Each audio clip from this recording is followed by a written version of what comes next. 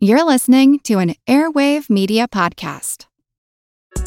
We got another day of NBA action. And with FanDuel, every night is a watch party. So it's time for your FanDuel crew to make their bets. So, what's the move tonight, gang? You know that new customers who bet $5 get $200 back in bonus bets if you win. Woohoo! We're heating up, fam. Bet all the stars with all your friends and make every moment more only on FanDuel. New customers bet $5 get $200 back in bonus bets if you win. Make every moment more with FanDuel. It goes down in the DM. It go down in the DM. 21 plus and present in Virginia. First online real money wager only. $10 first deposit required. Bonus issued is non-withdrawable bonus vest that expires 7 days after receipt. See full terms at FanDuel.com/sportsbook. Gambling problem? Call 1-800-GAMBLER.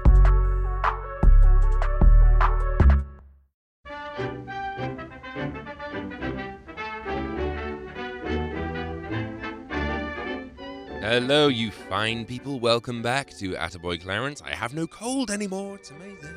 Marvelous to see you. Aren't you looking well? Please put some clothes on, though. Except you over there. You are rocking those sandals, by the way. Welcome, welcome. Lovely of you to join me this week for more Attaboy Clarence. My goodness. So many patrons have signed up for the old film club. It's looking like a Scouts Jamboree over there at the moment. Remember the date, the 27th of May. We'll be gathering together to watch a movie. It looks like Black Friday. The Universal horror movie may win out, but Gaslight is putting up a good fight. If you haven't yet, go on over to patreon.com/attaboysecret and cast your vote. I was very remiss last week and I completely forgot to send an audio thank you to the extremely wonderful and downright sexy Dave and Tina from the 60 Minutes With podcast, who sent to me the most marvelous gift. I'm a bit of a vinyl freak, and in the post I received the most incredible collection of vintage records, including a quite simply stunning Hollywood Musicals set that folds out into a huge cardboard recreation of By a Waterfall from Footlight Parade, among others. So my heartfelt thanks to you, Dave and Tina. You really are super kind to have sent those to me. I've been trying to think of an appropriate Canterbury to bestow upon you, and I think seeing as how you're both in Wales, I made you a Tom Jones featuring the Stereophonics Canterbury. Mama told me not to Canterbury, Mama told me not to Canterbury. She said, that ain't no way to have fun. Son. And seeing as how I'm a thanking people for gifts, my hugest thanks to Mr. John Tenney, paranormal investigator extraordinaire, who sent to me all the way from the US an original 1937 program for Frank Capra's Lost Horizon, which is such a beautiful object. I've read it like 12 times already, and it now resides in my small library of treasures, alongside my Turin Shroud, my original Declaration of Independence, and my prized folio edition of Lolita. So to you, Mr. Tenney, ghost expert, have a sixth sense to bury. I want to tell you my secret now. I see Canterbury, in your dreams. walking around like regular. Canterbury. They're everywhere. For the rest of you, here's a musical gift. Perry Como, no less, with Chibaba Chibaba.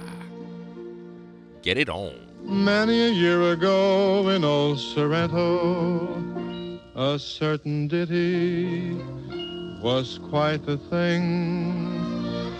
Whenever a mother rocked her baby in Sorrento, this little ditty she used to sing. Chibaba, chibaba, chihuahua, and chihuahua, kooka-la-goomba. Chibaba, chibaba, chihuahua, my bambino, go to sleep. Chibaba, chibaba, chihuahua, and chihuahua, kooka-la-goomba. Chibaba, chibaba, chihuahua, my bambino, go to sleep. All the stars are in the skies, ready to say goodnight. Can't you see your doll is sleepy too? Close your drowsy little eyes, Mama will hold you tight while she sings a lullaby to you. Oh, chibaba, chibaba, chihuahua, Angela, cucalagoomba. Chibaba, chibaba, chihuahua, my bambino, go to sleep. Chibaba, chibaba, chibaba, chibaba, chihuahua, Angela. Chibaba, chibaba, chihuahua, Angela, cucalagoomba. Goomba. Chibaba, chibaba, chihuahua, my bambino, go to sleep. Chee, chee, chibaba. Chee, chibaba, chibaba, chihuahua, Angela, cucalagoomba. Goomba. Chibaba, chibaba, chihuahua, my bambino, go to sleep. All the stars are in the skies, ready to say good night, good night. Can't you see your doll is sleepy too? Close your drowsy little eyes, Mama will hold you tight while she sings a lullaby to you ever so sweetly. Chibaba, chibaba, chihuahua, Angela, cucalagoomba. Goomba, Chibaba, chibaba. chibaba, chihuahua, my bambino, go to sleep. Chibaba, chibaba, chihuahua, my bambino, go to sleep. Chibaba, chibaba, chihuahua, my bambino, go to sleep. Beautiful. Thank you, Mr. Como. Well, let's jump straight into a movie today. This is When the Bow Breaks from 1947, starring Patricia Rock, Bill Owen, and Rosamund John. Can I see Mrs. Gardner, please? Sorry, sir. I'm afraid visiting hours are 3 to 4. It's very important. I am very sorry, sir, but... I'm afraid I must see her. Could I speak to the matron? Just a minute. This is the story of Lily Bates, played by Patricia Rock, who just after giving birth to her son, Jimmy, gets the unfortunate news that her husband has been arrested for... wait for it. Your husband, that is Mr. Gardner, has been arrested for bigamy. Bigamy! I love the drama. Let's have it again, shall we? Has been arrested for bigamy. One more time. Bigamy. So anyway, Lily puts young Jimmy into a day nursery and gets herself a job in a department store to make ends meet. Well, one of the workers at the nursery, Frances, played by Rosamund John, is a middle-class wife who lost her baby in tragic circumstances. Well, she becomes attached to Jimmy and manages to persuade Lily to let him live with her. Seeing that Jimmy will have a much more prosperous life with Frances, she agrees. However, after 8 years pass, Lily finds herself on the up and married to a shopkeeper, Bill, played by Bill Owen. Deciding that she now has the means to look after Jimmy herself, she tells Frances that she wants Jimmy back. But 8 years have passed. Jimmy is part of Frances' family, and they're not going to give him up without a fight. Lily, you can't do this to him. You gave up all right to him years ago. But it's different now. I've got a good home for him to come back to. I can bring him up properly now. I'm not suggesting you can't. But you must see how bad it would be for him to be uprooted from all the life he knows. It can't be bad for a child to be with its own mother. But I told you, he thinks I'm his mother. But you're not, are you? First of all, it's worth saying that the poster for this movie is very, very misleading. I honestly thought it was going to be some kind of murder mystery. You have what appears to be a nurse at a child's bedside protecting said child, and a creepy shadow on the wall looming over them. So I naturally thought that this was going to be some kind of psychological thriller. Nope. It's a kitchen sink drama set in post-war Britain about a mother who makes the wrong choice and then 8 years later makes an even worse one. I have to say, the story is rather involving and slightly unconventional for a 1940s British movie. I mean, how many times have you seen a film about a mother reuniting with her child and instantly taken against the mother for doing so? Patricia Rock is in this, and Patricia Rock. Yes, indeed, that Patricia Rock. She of the Lifetime crush, and she is very good. She goes from bright-eyed to sinister at the drop of a hat, and the story of her slow descent into maternal madman is quite affecting. She turns into a very controlling presence in the second half of the movie, which tells the story of Jimmy's arrival at her home and her unflinching attempts to turn this boy into her long-lost son, even though he spent his formative years in another nest. It also has a lot to say about class. Jimmy is taken from an idyllic middle-class existence in the country and thrust into a very working-class, on-the-breadline type of environment. And it does a very good job of showing the struggles of adjusting so rapidly to such a sudden class shift. The last ace it has up its sleeve comes in the form of Bill Owen. Yes, Compo from Last of the Summer Wine, who plays Lily's new husband. He's rather wonderful in this. He's desperately in love with his wife and he wants her to have everything, even if it means taking a boy away from his parents. But when he sees the damage she's doing, he becomes the voice of reason and Jimmy's greatest ally, even though it drives a wedge between him and the woman he adores. What's the matter, son? Come on, tell your old pal Bill, what is it? I want to go home. But this is your home. Oh, I know it's a bit strange at first, but you'll get used to it. I won't. I'll never get used to it as long as I live. You see. The thing that lets it down, though, unfortunately, is the script. For instance, I know that British attitudes were different and somewhat reserved during that time period, but for heaven's sake, you'd expect a doting couple to be slightly more upset at the prospect of losing their only child. Here's the scene where Jimmy is taken away from Frances and her husband. Frances. Yes, Robert? There's no point in going on like this. There's no point in anything. You'll have a breakdown if you're not careful. I'll be all right. Hearts of stone, I tell you. Yes, just pull yourself together, old girl. It's only a child. There are flippin' hundreds of them running about the place. We'll replace it when we get a new Frigidaire. It also has a little bit of trouble with how to wrap up its central dilemma. I mean, first Jimmy runs away back home, and then he gets brought back, and then within one scene, we're at the end. And there's a very jarring final shot. It's like the producers were desperate to show that everyone gets a happy ending. I think a little more care and setup would have been wise. That's not to say I didn't enjoy it. It's perfectly decent. But definitely missold by its poster. Definitely lacking in the script department. And ultimately rather unmemorable. If you really can't find anything else to watch, then check out When the Bough Breaks from 1947. But don't expect a classic.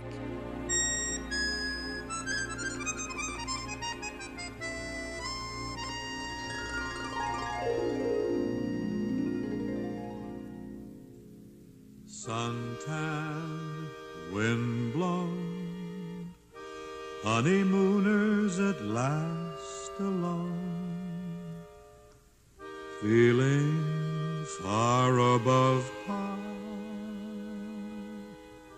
Oh, how lucky we are. While I give to you and you give to me true love, true love. So on and on it'll always be true love, true love. For you and I have a guardian angel on high, with nothing to do but to give to you and to give to me love forever true. For you and I have a guardian angel on high, with nothing to do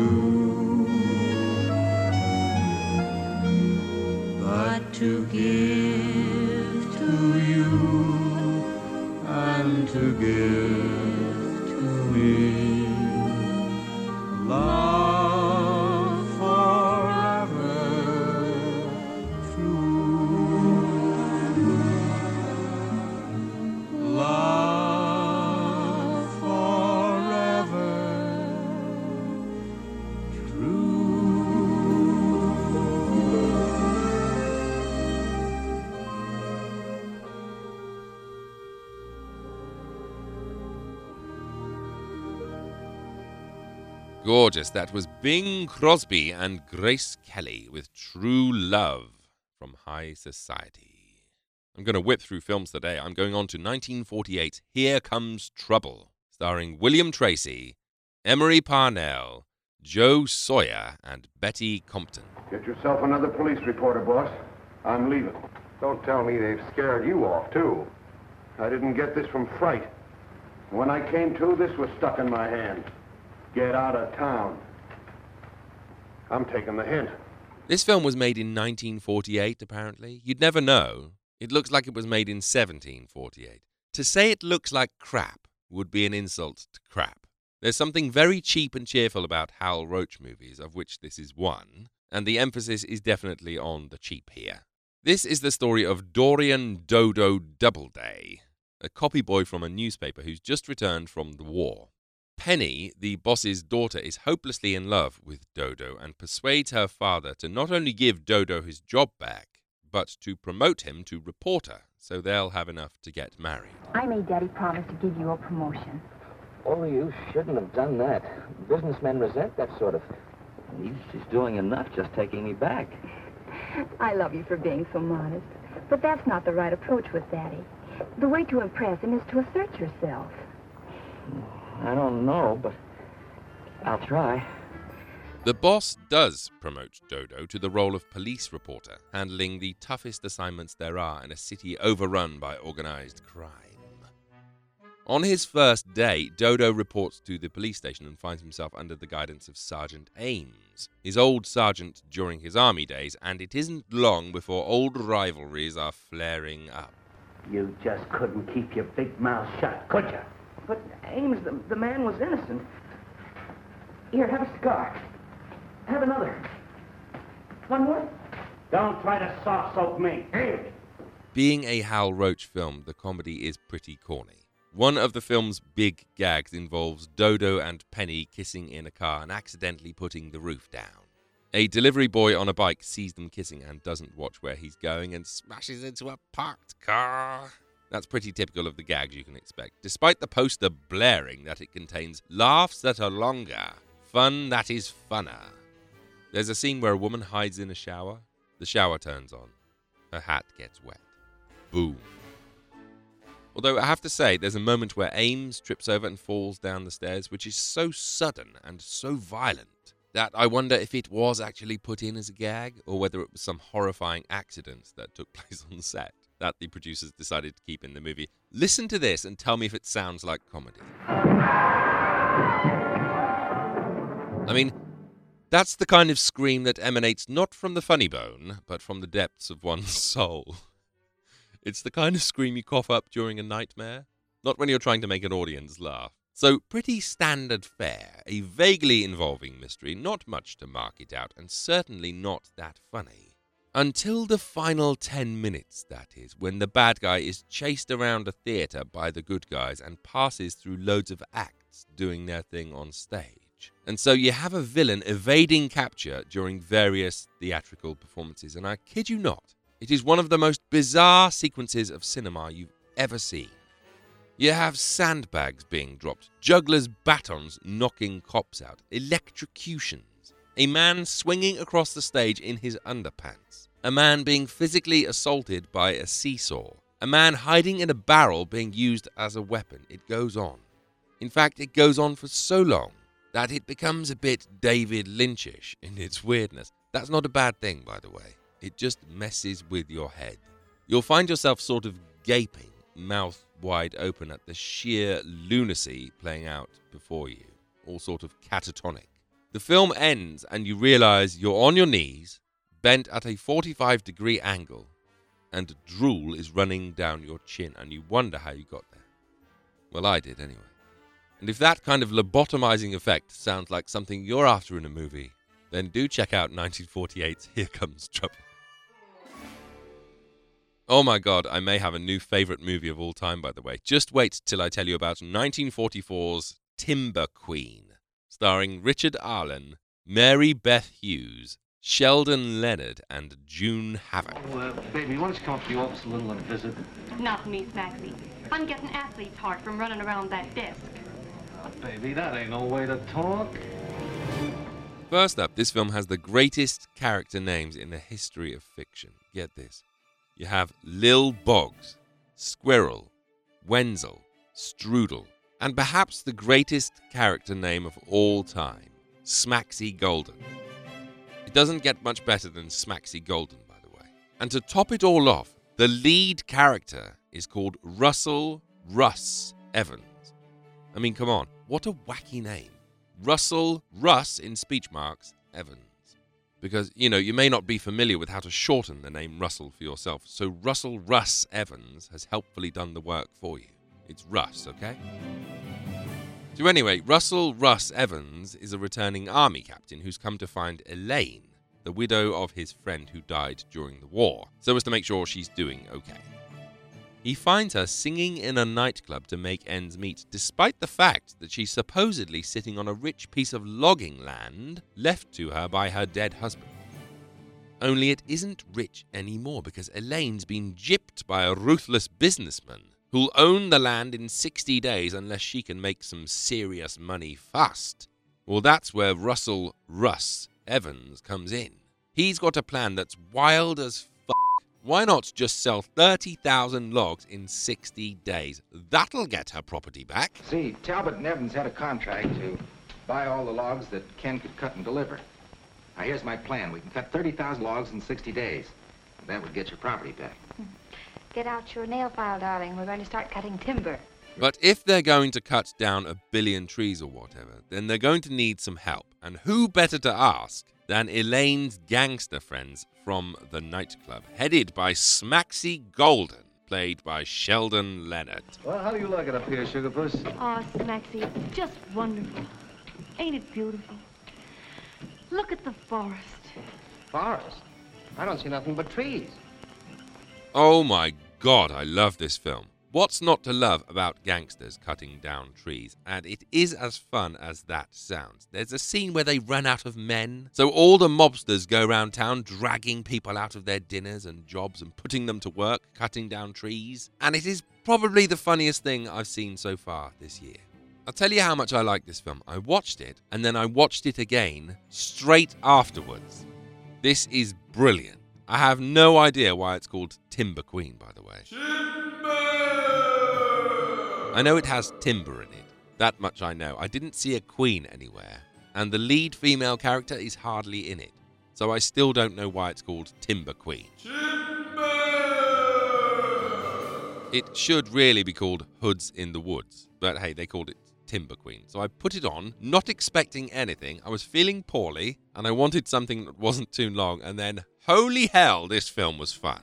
Despite the fact that mathematically the film makes no sense, there's about 5 lumberjacks and they're cutting huge trees down with axes. And you're expected to believe that they managed to chop down 30,000 trees in 60 days. That's 84 trees each per day.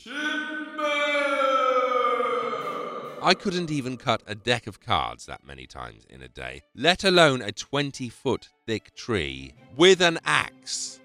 Also, this is one of those movies where everyone wears white clothes and no one gets dirty, despite the fact that they're cutting down trees. Also, some of the men wear ties while they're doing it, which I'm pretty sure is against the lumberjack code of conduct. I should say not. Also, the whole climax of the film revolves around a dam being blown up. You see, the nefarious villain has set off some dynamite between a narrow space in a river, and the river is dammed.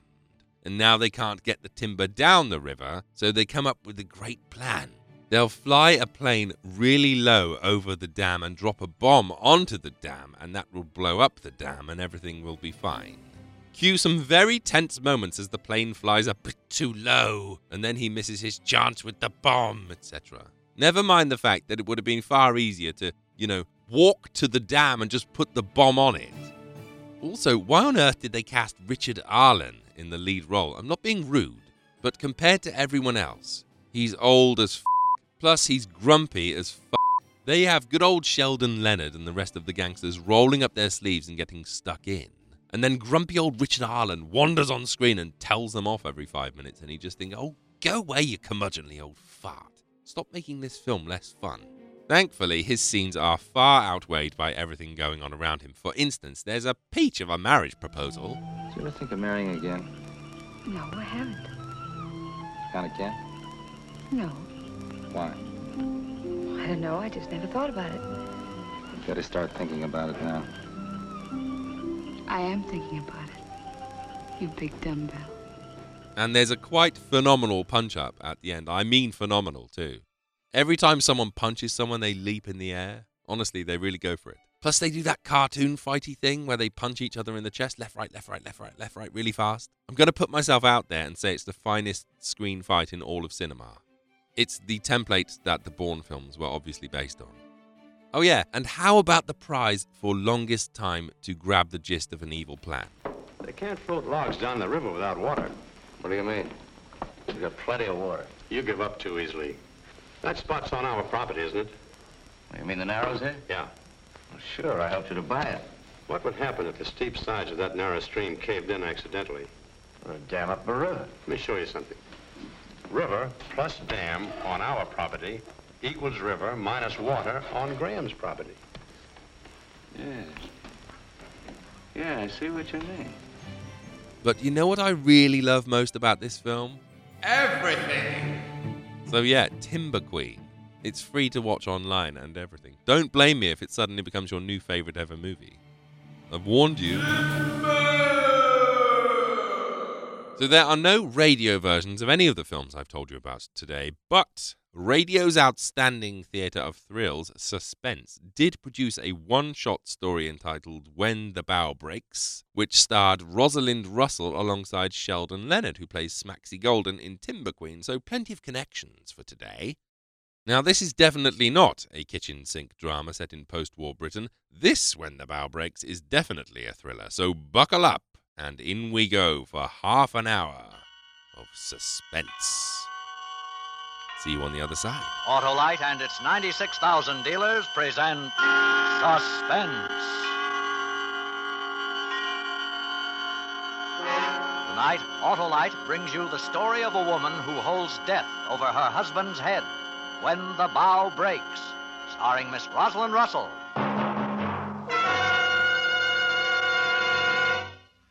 Say, Harlow, I just saw one of those old-fashioned electric autos. Old-fashioned? How about your car, Hap? Well, mine uses gasoline. Does gas crank your engine, run your radio, your lights, your heater, your cigarette lighter? Why, no. Electricity does. You bet it does, Hap, and it's all produced and stored right under the hood of your car. And that's where Autolite comes in, Hap, because Autolite designs and builds complete electrical systems, used as original factory equipment on many leading makes of our finest cars. You mean Autolite makes generators, coils, and distributors, eh, Harlow? They sure do, Hap, with all the units and their thousands of component parts related by Autolite engineering design and Autolite manufacturing skill to give the smoothest performance money can buy. Sounds like a winning combination to me, Harlow. It is, Hap, believe me. So, friends, take a tip from me and specify Autolite original factory parts when replacements are needed for your Autolite-equipped car. You'll find it pays, because you're always right with Autolite.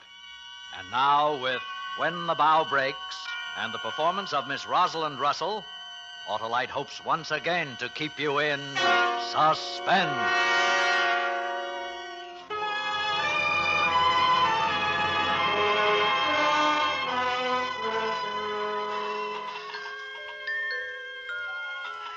I remember when I was little. I remember you used to swing me in the garden, and the big maple tree and the rusty squeak as I went up and down, up and down. Grandfather, don't let me fall. I want you to hold me like you used to when I was hurt. I'm afraid because I'm dying, just the way you died, Grandfather. And why should I die? How did it all happen?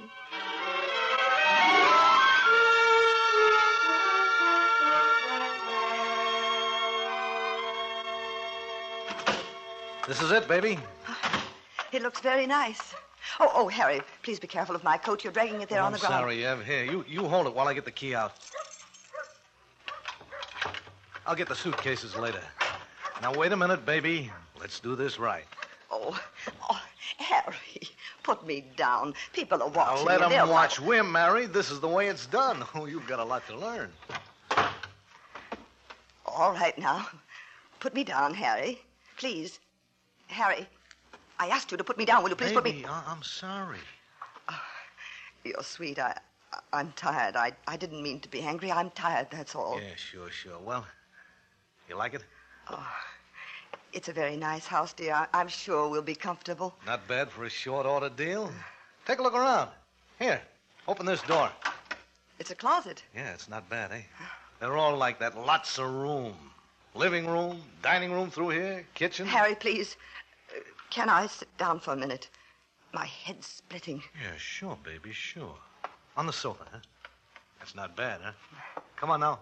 Off with the shoes. Oh. Come on, put your feet up. Oh, thank you, dear. It all looks very nice. You must have spent a lot of money, though. Money, nothing. As soon as the probate judge turns the real money loose, we'll get something that'll knock your eye out. I don't want to talk about that, Harry. I don't want to even think about it. Never again. No, of course not, baby. What's the matter with me? Of course you don't.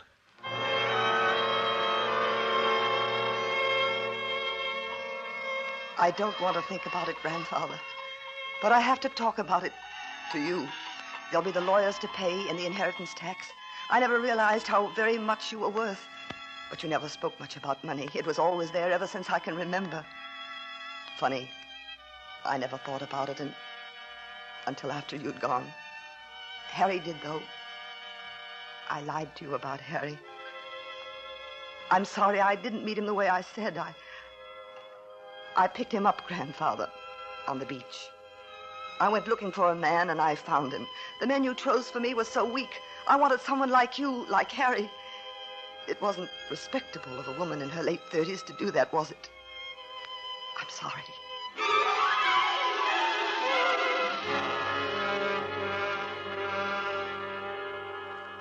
Well, honey, I guess you didn't know that I had a feel for interior decorating, did you? No, I didn't. Maybe when we get the dough, I can... Oh, yeah. I'm sorry, baby. I was figuring maybe I'd go in the business. Harry, how did you know they'd let me go? How did you know all this wouldn't be wasted, or maybe you'd be here with another girl? You're the girl, Mousie. Only you. Besides, they couldn't have pinned it on you. Why, I watched that jury. You're high class. They believed you. Yesterday. I didn't think I'd be married now and in a new house. I thought I... Oh, forget it. You've been acquitted, and that's it. From here on in... Harry! Baby, you're jumpy. Yes, I'm jumpy. Harry... Relax. Married couples have callers. Probably the next door neighbors. You stay right here. I'll get rid of it. Harry Stryker. Fancy meeting you here. What do you want, Corcoran? He doesn't say glad to see you. He doesn't say come in and have a drink. All he says is, what do you want, Corcoran? We're busy. No statements. No statements? You just got married, didn't you? You moved into a new house. Your wife beat a murder rap yesterday. No statement? You're news. Harry, make him go away. Harry, please. Mrs. Stryker, well, congratulations on all counts. Marriage, murder, and money. All right, Corcoran, out. Are you kidding? You and Evie are good for 5 or 6 more front pages. You're my babies. My story of the year. I'm going to bounce you. You can beat me to it by walking out, but fast. Why don't you leave us alone? The trial is over. The state is finished with us. Why can't you be? Finished, Evie? You were acquitted, if that's what you mean. You can never be tried again for the same murder. And please... Not even if you said to me, it might amuse your readers to know, Mr. Corcoran, that I really did murder my grandfather. They can't touch you. I'm going to work you over, boy, so that you'll never chew a steak again. I would. Then get out. Okay. But first I came here to tell you something. Evie, go in the next room. No. What do you want, Mr. Corcoran? Oh, nothing much, Mrs. Stryker. I just wanted to tell you that I'm going to do a Sunday feature on you. I'm going to call it She Has Him in the Palm of Her Hand. No. Forget about us, please. Harry, give him some money. Tell him to stop. You couldn't pay me enough, Evie. The story of why you hold this guy's life in your hands is too good. What do you mean by that, Crack? I knew your wife would beat the case the minute I laid eyes on her, Harry. That holier-than-thou look, grandfather known by one and all to be a wretched old man, Meyerson as a lawyer. Cinch. You've written about those things, Mr. Corcoran. Don't you think that after all wait the public... a minute, I'm leading up to it. The autopsy showed your grandfather had a disease that would have killed him anyway in a few more months. So, Verdict, Well, suicide. why can't you understand that, suicide? He knew he was going to die. I don't buy it. But I buy this. Harry, you were never brought to trial because they couldn't tie you into it. You had an alibi for the night the old man drank that poison. Yeah, I wasn't there. The DA knew that you're a photographer, among other things, and had access to cyanide, but he couldn't hang anything on you. So you weren't tried for murder. She was. She can't be again. Not for that one. Harry, I'm tired of this. Mr. Cochran is trying to frighten us, that's all. Will you ask him to leave? Now, hold it, baby. Go on, Cochran, get to the point. Sure. Well, like I say, you weren't indicted. But you could be, if your wife talked. Talked? But there's nothing for me to talk about. What could I say? You could say that Harry got the cyanide for you, and you worked it out together to get the old man's money. Then they'd try Harry, not you, Evie, because you've been acquitted. I won't listen, I won't. Okay. So long, Cochran. Sure. Don't get sore. If you didn't do it, you haven't got a thing to worry about, Harry. But if you did, you better be nice to Mrs. Stryker, because maybe someday she'll get mad. And if she talks, it's bye-bye, Harry. So long, Cochran. You got him in the palm of your hand, Evie. Remember, they can't touch you for it.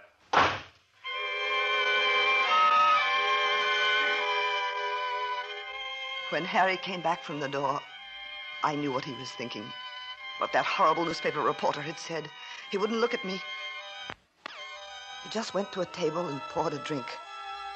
I was afraid of him. I wanted him to hold me and tell me it was all right, like you used to. But he didn't. And then I wanted to run away. Anywhere. Get on a boat, fly, never see Harry Stryker again. Run, run, run! Where you going, baby? Well, I need some air. I thought I'd go Now, out. don't be silly. You don't want to go out there. Cochran's probably still hanging around. Harry. Harry. What? What is it, Mousie? Harry, it's all right, isn't it? I mean, you don't believe what he said. No, of course not. He's a snooper, that's all. It wasn't the money, was it, Harry? You didn't want me just because of the money. Now, baby... I'm not pretty. I'm not clever. You don't love me, do you? Why should I attract a man like you? It was the money, wasn't it? You're upset, baby. Look, go lie down, will you? It's okay. Everything's okay. Say it. Say you love me. You never have, please. Harry. Harry, look at me. Tell me you think I'm pretty. Harry, say nice things to me. Tell me you love me. Harry, Keep please. your voice down. Cochran's still outside. He's listening. That was it then. All the time. That's all you cared about, the money. It's never been me. All I wanted was to love you and to have you and to be... I'll get you a drink. No. No. Oh, I wish I were dead. I wish I'd told them the truth. I should have said, I'm guilty. We're both guilty. Harry and I did it. We murdered him. We murdered Grandfather. Baby, don't ever say that again. Not even to yourself. Don't even think it. When he finished what he had to say, he just looked at me. There was death in my new husband's eyes.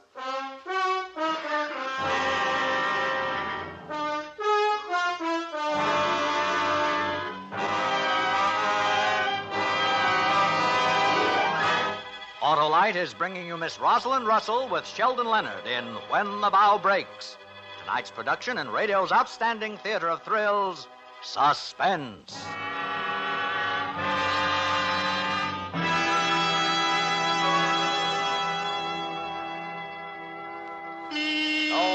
Hap. Hey, Hap. Hey, Hap, what are you doing? Oh, why, Harlow. I was just proving to myself how important the Autolite electrical system is to my Autolite-equipped car. Well, it's the lifeline of your car, Hap. And Autolite designs and builds complete electrical systems, including the coil, distributor, generator, and starting motor for many leading makes of our finest cars. Autolite electrical systems are built to give you the smoothest performance money can buy. I'm sure glad my car's Autolite-equipped. Right, Hap. So, friends, because the electrical system of your car is so important to the smooth, efficient, and economical operation of your car, it will pay you to treat your car occasionally to a checkup at your nearest authorized Autolite service station, whose name is listed in the classified section of your telephone book, or at the dealer who sells your make of car. In either place or at the garage or repair shop displaying the Autolite Original Factory Parts sign, you can be sure of getting Autolite Original Factory Parts in case your Autolite-equipped car needs replacements. And you'll find it pays because you're always right with Autolite. And now, Autolite brings back to our Hollywood soundstage Miss Rosalind Russell in Elliot Lewis's production of When the Bow Breaks, a tale well calculated to keep you in suspense.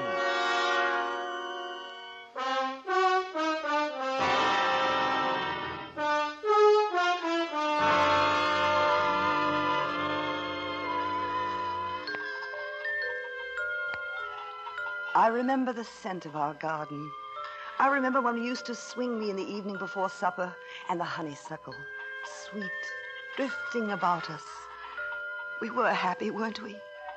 Not like the sadness that came afterwards, and the bitter taste that isn't the taste of honeysuckle.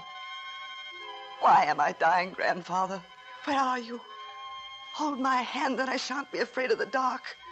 Afraid of Harry standing there so close. This dark, angry face looking down at me. You've got to get hold of yourself, Evie. Do you hear me? Yes, all right. This is no good. Don't you see what Corcoran wants? If he can get us at each other's throats, he'll have us and his lousy story. But I wouldn't do anything to hurt you. How can you think such a thing? You've got to get straightened out. The way you are now, you'll spill over the first time anyone puts pressure on you. I won't, Harry, honestly. I'll never say a word. I won't. I just want to be happy with you. I want you to love me. Sure, baby, sure. But you got to understand, like Corcoran says, it's my neck now, not yours. We've got to be careful. Harry, maybe if I went away somewhere, alone, maybe I could rest and forget the trial and go somewhere and rest. I'll come back. You wouldn't have to worry about me saying anything. Everything will be all right when I come back. You'll let me go, won't you, Harry? You wouldn't do anything to stop me. Harry! Shut up, will you? Harry! Oh. Cut it out.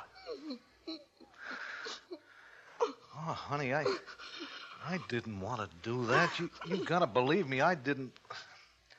Well, you see what you like. I've got to watch you, take care of you. You hit me. Nobody ever hit me. Ever. It's all right, Mouse. Don't touch me, don't. There, you see, all of a sudden you're afraid of me, and it's just because of that Corcoran guy. Look, you mustn't be afraid of me. We're in the clear, don't you see? It's all downhill now. Your grandfather was already dying, only we didn't know it. So when we did what we did, then luck was with us. So we're in the clear. They couldn't prove anything against you then. They can't now. I've always been afraid of you. I've always done what you wanted me to do. Part of it was because I loved you, but most of it because I'm afraid. You never let anything get in your way. Grandfather was in your way. Now maybe it's me. Are you saying that this was all my idea? Are you saying that you never asked me to help you get rid of the old man? Oh, I don't know what I'm saying. I'm tired. Yeah, that's it. You're tired. Well, you make me a drink. I'll get the bags out of the car. You got to start getting domestic, Mousie. You're an old married woman now.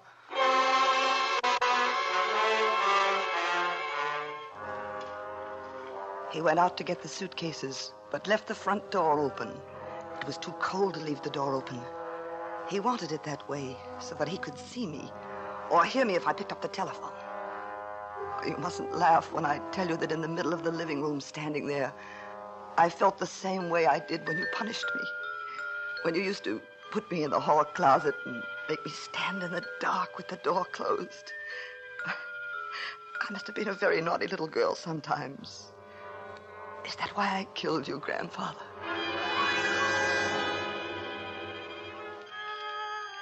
That night I had a dream. It was a funny dream. There was an enormous alarm clock in the middle of a field. The sun was shining, and you and I were dancing in time to the ticking of the clock. Then Harry came along, and he tried to dance too, but he was clumsy and tripped and fell down. He waved his arms, and his mouth went open and shut, but we couldn't hear him because of the ticking. Oh, we laughed so hard.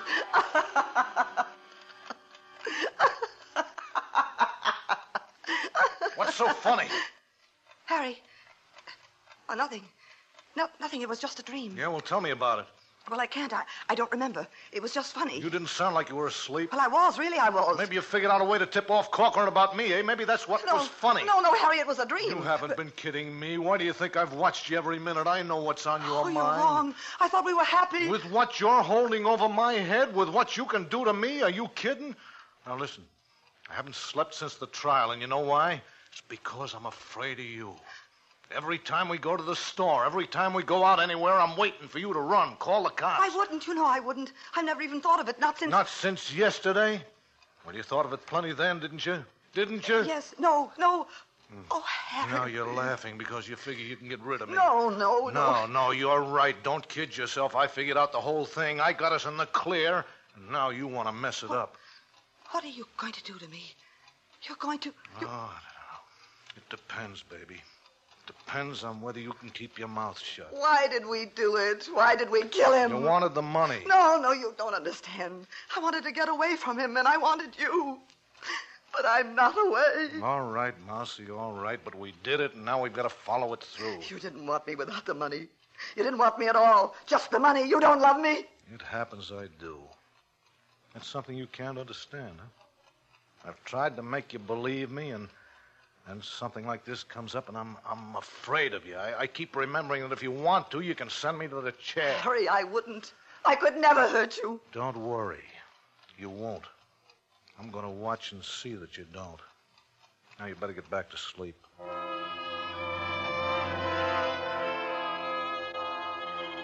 The next day, he didn't talk to me at all. He didn't say a word. We just sat around the house, and I felt ugly. I prayed I'd suddenly be beautiful because then he'd trust me, and he'd know that I wouldn't hurt him. It was after lunch that he went into the kitchen. I wanted to watch him now just as he was watching me. I couldn't bear to have him out of my sight. Supposing he went out the back door, around the front, and crept up quietly behind me. I got up, stood behind the dining room door, looking through the crack. He was taking down a vial from the closet where he kept his photographic things. I couldn't see a label, but I knew what it was. He put the vial in his jacket pocket and closed the closet. I was going to be murdered with cyanide the way you were, Grandfather. You stay here and keep quiet. I'll answer the door. I don't want to hear a sound out of you. Good afternoon, sir. I'm your Daily Times delivery boy, and I've come to welcome you into our community. Yeah, sure, okay. Some other time, huh? As a service to you so that you may keep abreast of world events, your newspaper, the Daily Now, Times... look, buddy, we don't need a paper. Go peddle them somewhere else. Please call someone. Tell the police Sorry, that kid, we're not interested. Shut up, shut up. Now, get back in the living room. I should have known that... Oh, you crazy... I ought to kill you for trying that. I ought to kill you.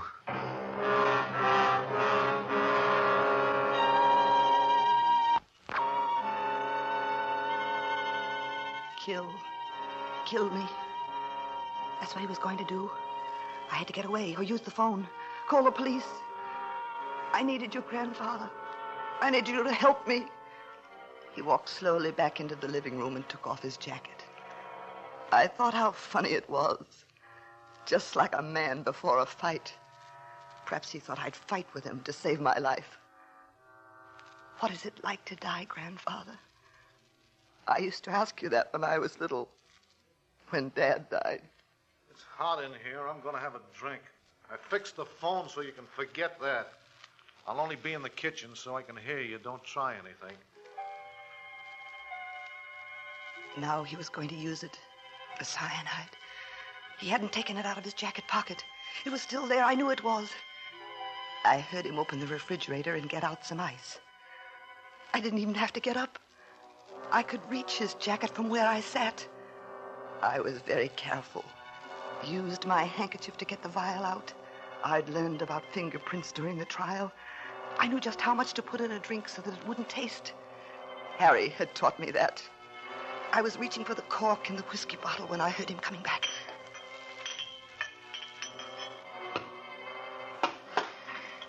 Forgot the ice. He hadn't seen me. He hadn't. I took the cork out of the whiskey bottle and emptied the vial of cyanide into it. That was all. It was done.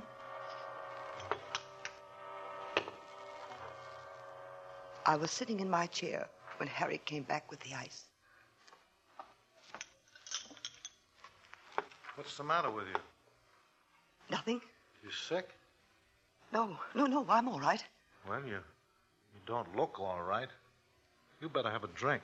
I don't want any. No, you better. We gotta talk.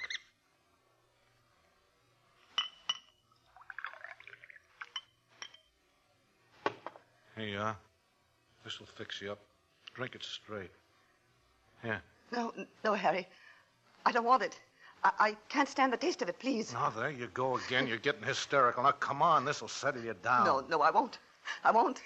Let go of me. It'll make me sick. Please, Harry, don't make me. Here. Harry, you know I never drink. Harry, I don't want it. It won't kill you. No. Would you rather have me slap you around? Now, cut it out. Drink it. No, come on, Harry, drink Harry, it. No. Look, Harry.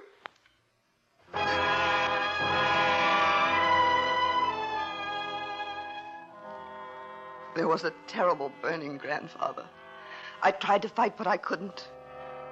And I saw Harry fade away further and further until he was miles above me, leaning down and calling to me. I can see his face, so frightened. Then there was nothing.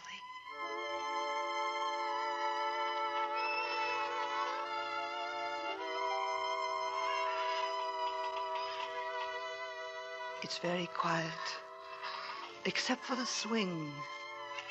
Quiet. You won't let me fall, will you? I can't see you, but you're there. Hold my hand, Grandfather. I don't want to be alone.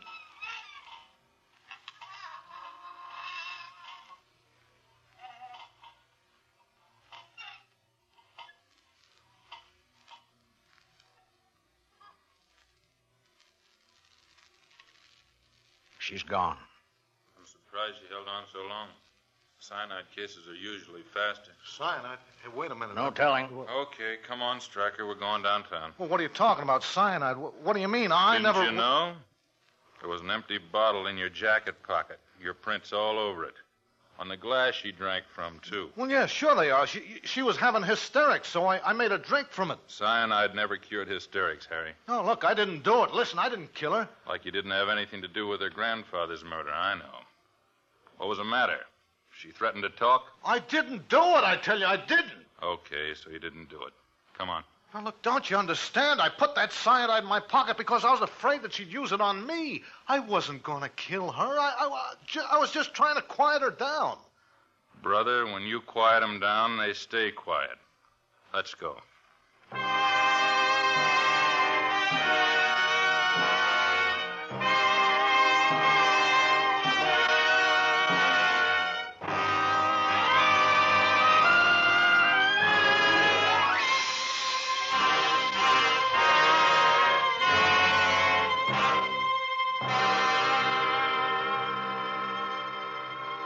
And that was When the Bow Breaks from Suspense, starring Rosalind Russell and Sheldon Leonard.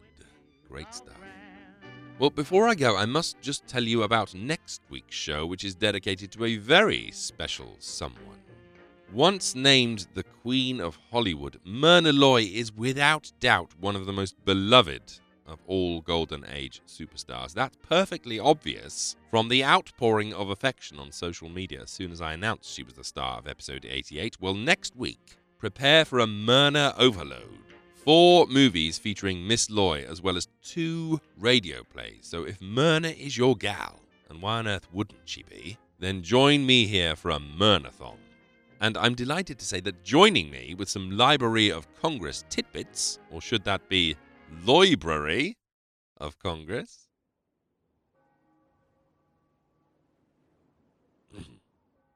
Yes, anyway, joining me for another of her inside looks, the very clever Mademoiselle Miss Brooke Darnell, so be here for that.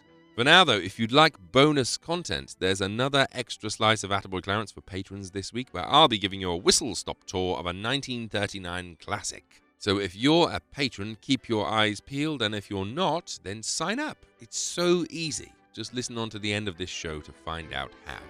Until next time then, thank you for joining me today. Take very good care of yourselves. And bye for now.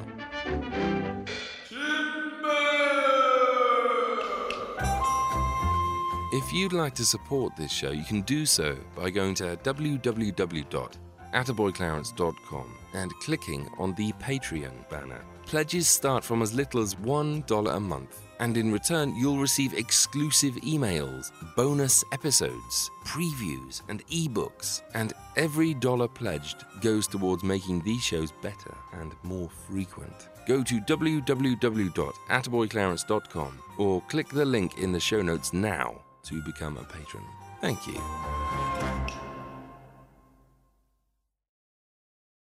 Yeah, Film Vault. We are one of the original film podcasts. That can't be true. There was like 2 other film podcasts when we began, Brian. How long have we been doing this show? You and I first sat down and did a version of the show over 20 years ago. My God. 2 episodes each week. One, we review movies, and the first episode and the second one, different top 5 every week. Movies that made you cry. Worst movie accents. Most disturbing movies. All right, the Film Vault. Check it out.